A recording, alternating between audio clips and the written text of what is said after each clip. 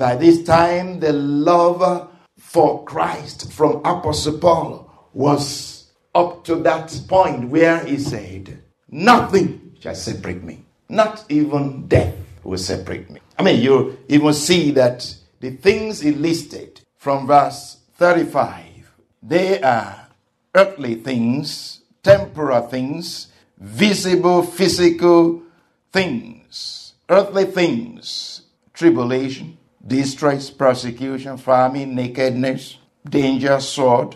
All those things are earthly, temporary things, visible things, physical things, things that you can relate to, things that happen ordinarily.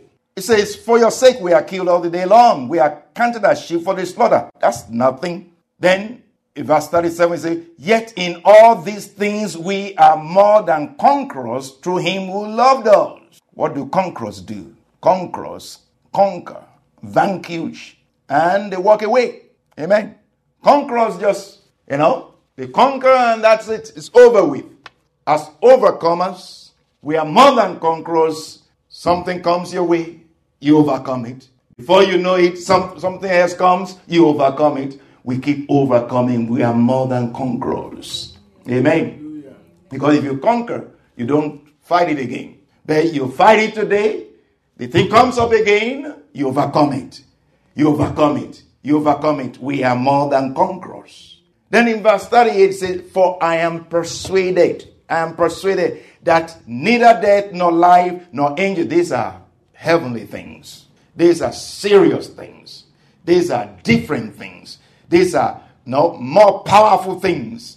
Death, life, angels, principality. This is not famine, persecution, nakedness, distress, sword. Now, these are death, life, angels, principalities, powers, things present, things to come. Wow. Height and depth, nothing shall be able to separate us from the love of Christ, from the love of God, which is in Christ Jesus. Amen. May the Lord give us more and more revelation of his love for us, that we are more and more loyal and committed, absolute commitment to him, that we will say, the troubles that came to us in the province of Asia, we were pressed beyond measure to the point of giving up. But we already did what? Had the sentence of death in ourselves. We already had the sentence of death in ourselves. That we should not trust in ourselves, but in the living God who raises the dead. We already had the sentence of death. We already sold out to the point of death. The one that said, if you want to be my disciples, deny yourself, take up your cross, and follow me. Where are you following him to? You follow him to where? To death. Take up your cross and follow me. To where? To the palace? To the city hall? To the square? For some fun? No. Take up your cross and follow me. You are going to Golgotha. You're going to the place of the skull. You're following him to death. But if you follow him to the place of death, you also follow him to resurrection. Amen. For he will not leave your soul in hell. He will not suffer you to see corruption. The Lord will raise you up, for in his presence is fullness of joy.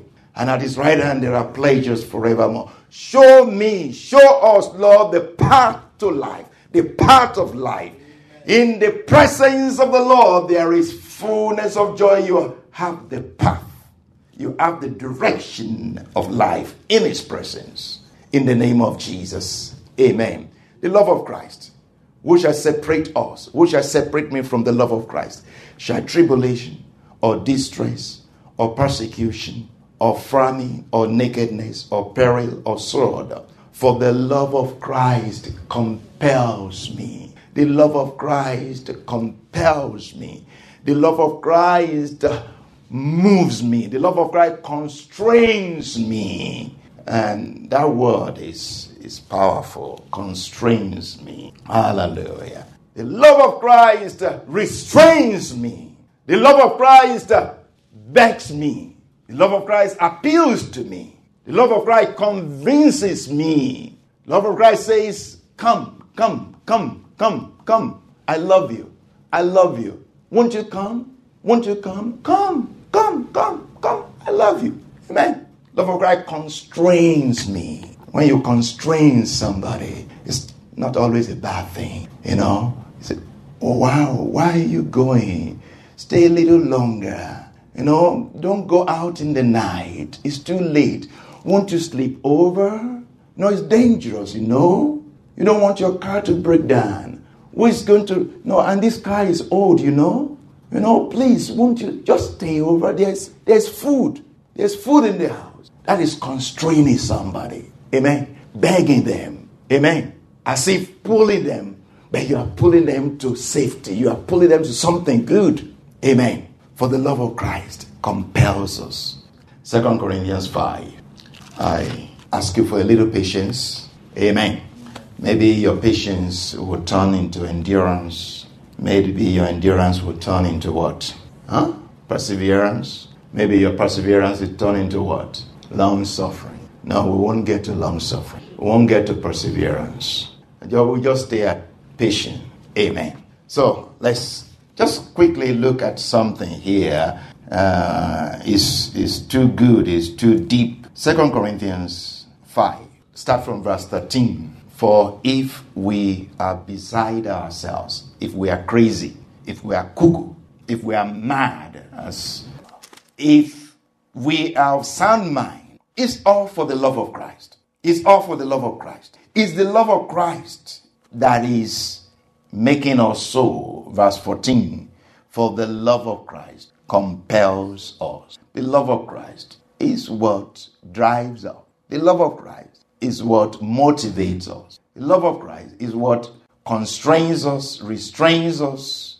The love of Christ is what fuels us. Because we are convinced, or we have received this revelation, that if one died for all, then all died. He died for me. Not just for me. He died for all, not just for a few. His love made him to give his life, to die. And not just for a few people, but for all. For Christ is the Savior of all men, especially me, especially those who are saved already, especially those of the household of God. He says he is the Savior of all men. Even those who are not saved, he is their Savior. And he has already saved them. He's already done. The gifts are ready, just waiting to be picked up. Everything is all set. The room is filled with gifts for the prodigal son to come back. The fatted cow has been fed for many, many, many months or years before he came back. Everything was ready. The rings were ready. The apparel, the regalia, ready for him to wear. The sandals, the turban, the gold, everything was ready for him. He died for all men, all people. So the love of Christ is what is constraining us, because we have experienced his love. And now when we see others, even those who are not saved, we see the love of Christ in them. We see that Christ has already died for them, has already saved them. So we don't see them like nobody. We don't see them like ordinary people. We see them as saved people that Christ died for. They just have not received the salvation yet. So we see them in a different light. And it's the love of Christ that opens our eyes to see that, and that moves us. He said, knowing therefore the fear of the Lord, the love of the Lord, the passion of the Lord, we persuade men. Knowing what Christ has done, knowing that he has already died for them, that he has already paid the penalty for their salvation, we beg them. See, this is what God has done for you. This is what he has done for you. Won't you receive what he has done for you? We persuade them. The love of Christ is what constrains us. It's what compels us to go on and do that. So much about the love of God. We can talk from now till daybreak. There's so much to do with that love. Let's just ask that the Lord will help you, the Lord will help me to do more with what I know of that love. To do more with what I know of that love in the name of Jesus. Can we pray? Lord, help me to do more with what I know of your love. To do more, not just talk more, not just write more, not just speak more, but to do more. To do more, to do something with that love. Especially in this season, to be a giver. And he says, not just a giver, to be what? A cheerful giver. A cheerful giver, a willing giver. Lord, in the name of Jesus, help us, Lord. Help us, Lord, to be willing givers. To be cheerful givers, to be happy givers. Because of what you have given us. Because of what we have received. Because of the love from you. That we love you in return. Thank you for your love for us. Thank you for your love for us. Lord, we reject the